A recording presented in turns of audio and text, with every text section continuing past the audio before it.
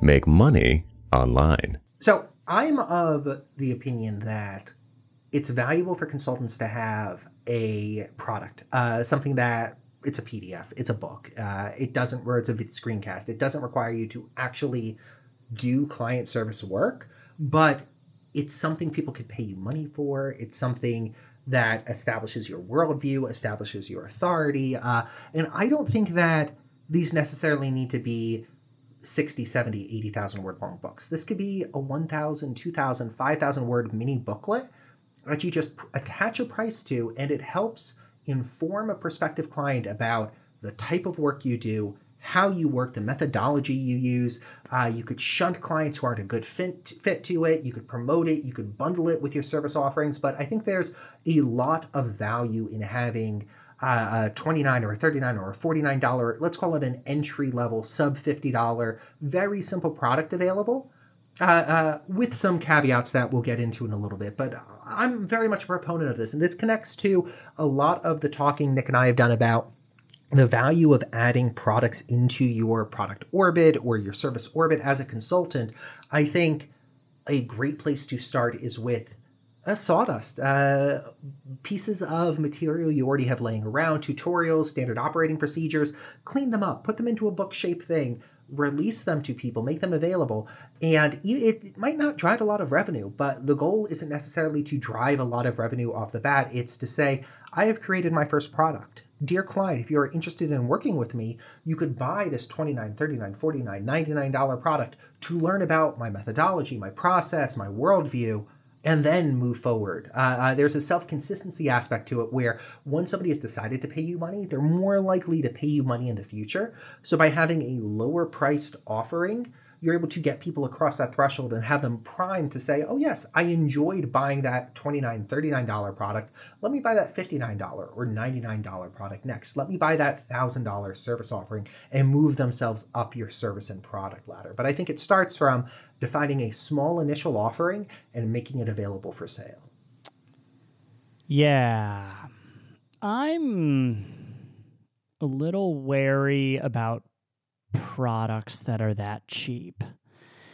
And I know I probably shouldn't be. It's weird to say all of this.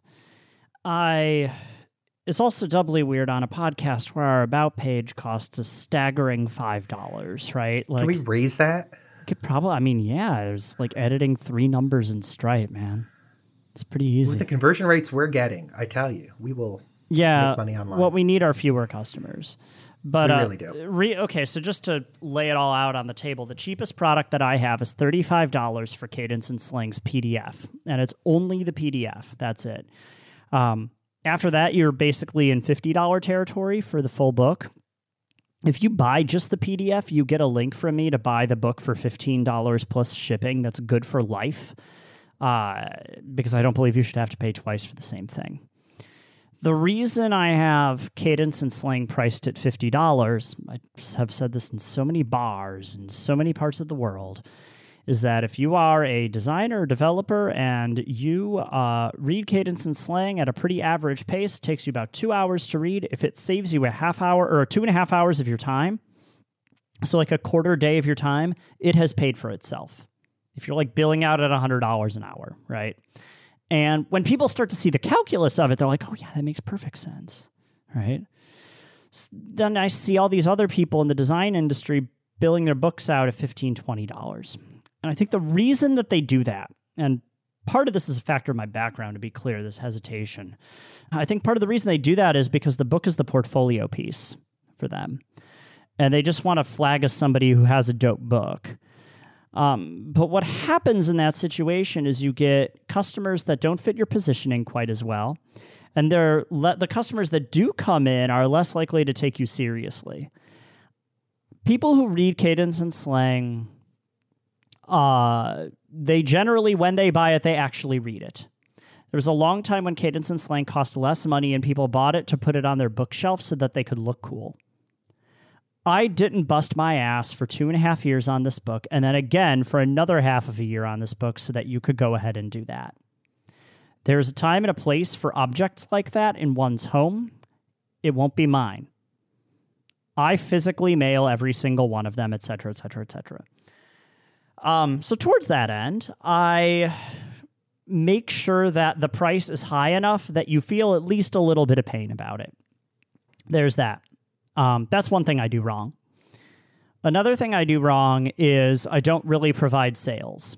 There might be launch discounts, and I might bundle things together and give you a slight discount, but there's never going to be a situation where I'm like suddenly, hey, Cadence and Slang is $10 off this week, only go and buy it. That's the thing I do really horribly wrong because it probably harms my sales really significantly. Why do I do that? I don't want people to be coming in with a bargain hunting mindset. I want them to be coming in saying, I want this thing. I'm confident. I know that it will help me in my business. And I know in reality, humans are way weirder than that, right?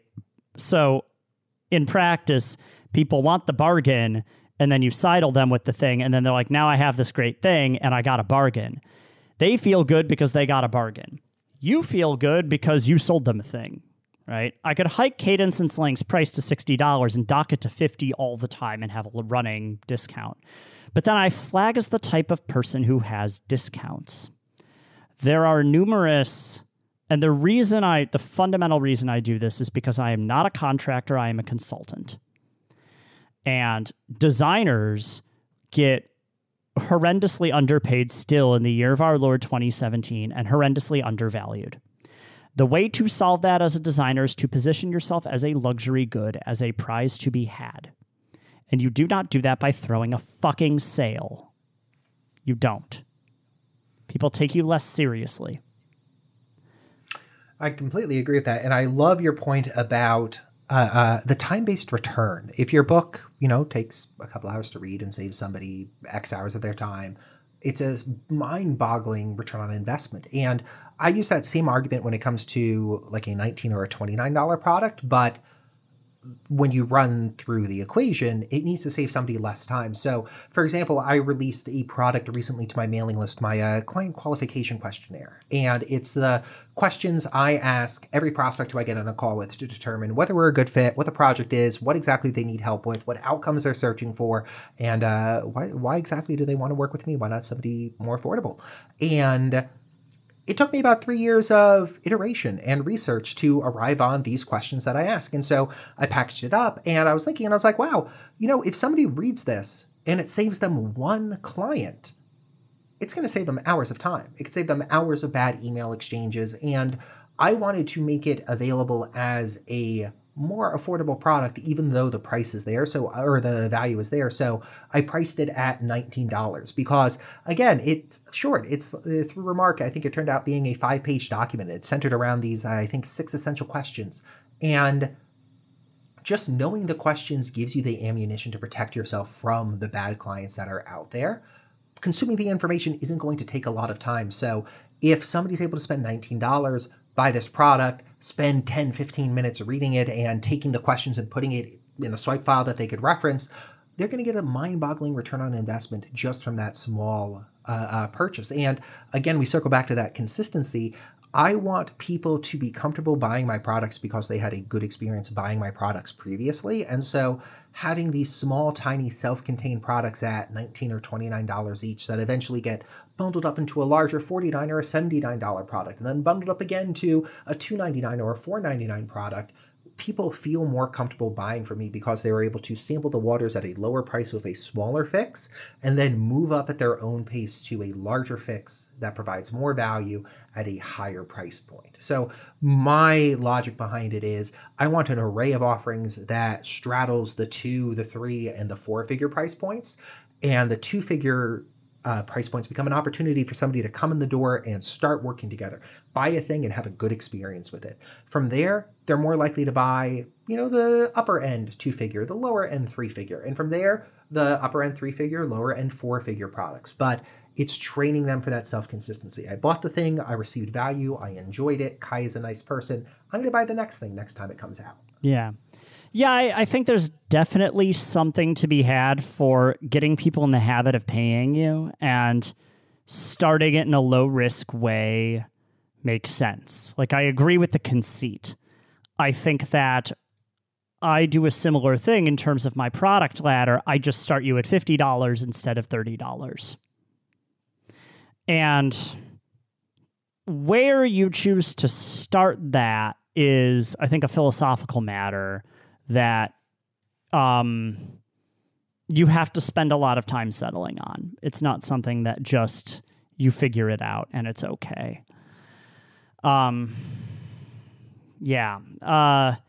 For me, I also kind of start people by teaching them with my free stuff. Like, you can learn a lot from my free stuff.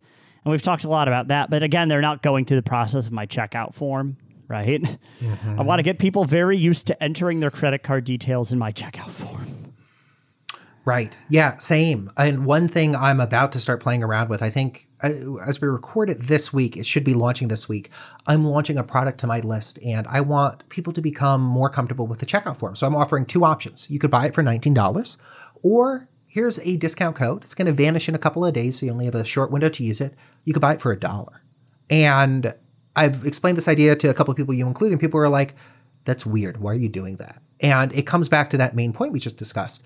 I want people to become comfortable going through my checkout form. I want people to become comfortable with that process of buying a thing when I launch it. I don't want them to be like, this is new. I've never clicked here. I've never seen checkout before. What's this? There's a testimonial. I need to read this. I want them to be like, I've done this before. Credit card information is saved. Let's do it. Let's buy the thing. I'm so happy about this. So by launching these smaller things at a lower price point, even in testing the waters with this weird, strange tactic of it's $1 for this short amount of time, I'm seeing if it increases the number of conversions and gets more people more comfortable with the process of paying me money through my checkout system. Maybe it'll be a success or maybe it'll be a failure, but the cost to me to do that is really, really low. And it feels like the upside of making people more comfortable with spending money on my website has a huge potential upside to it.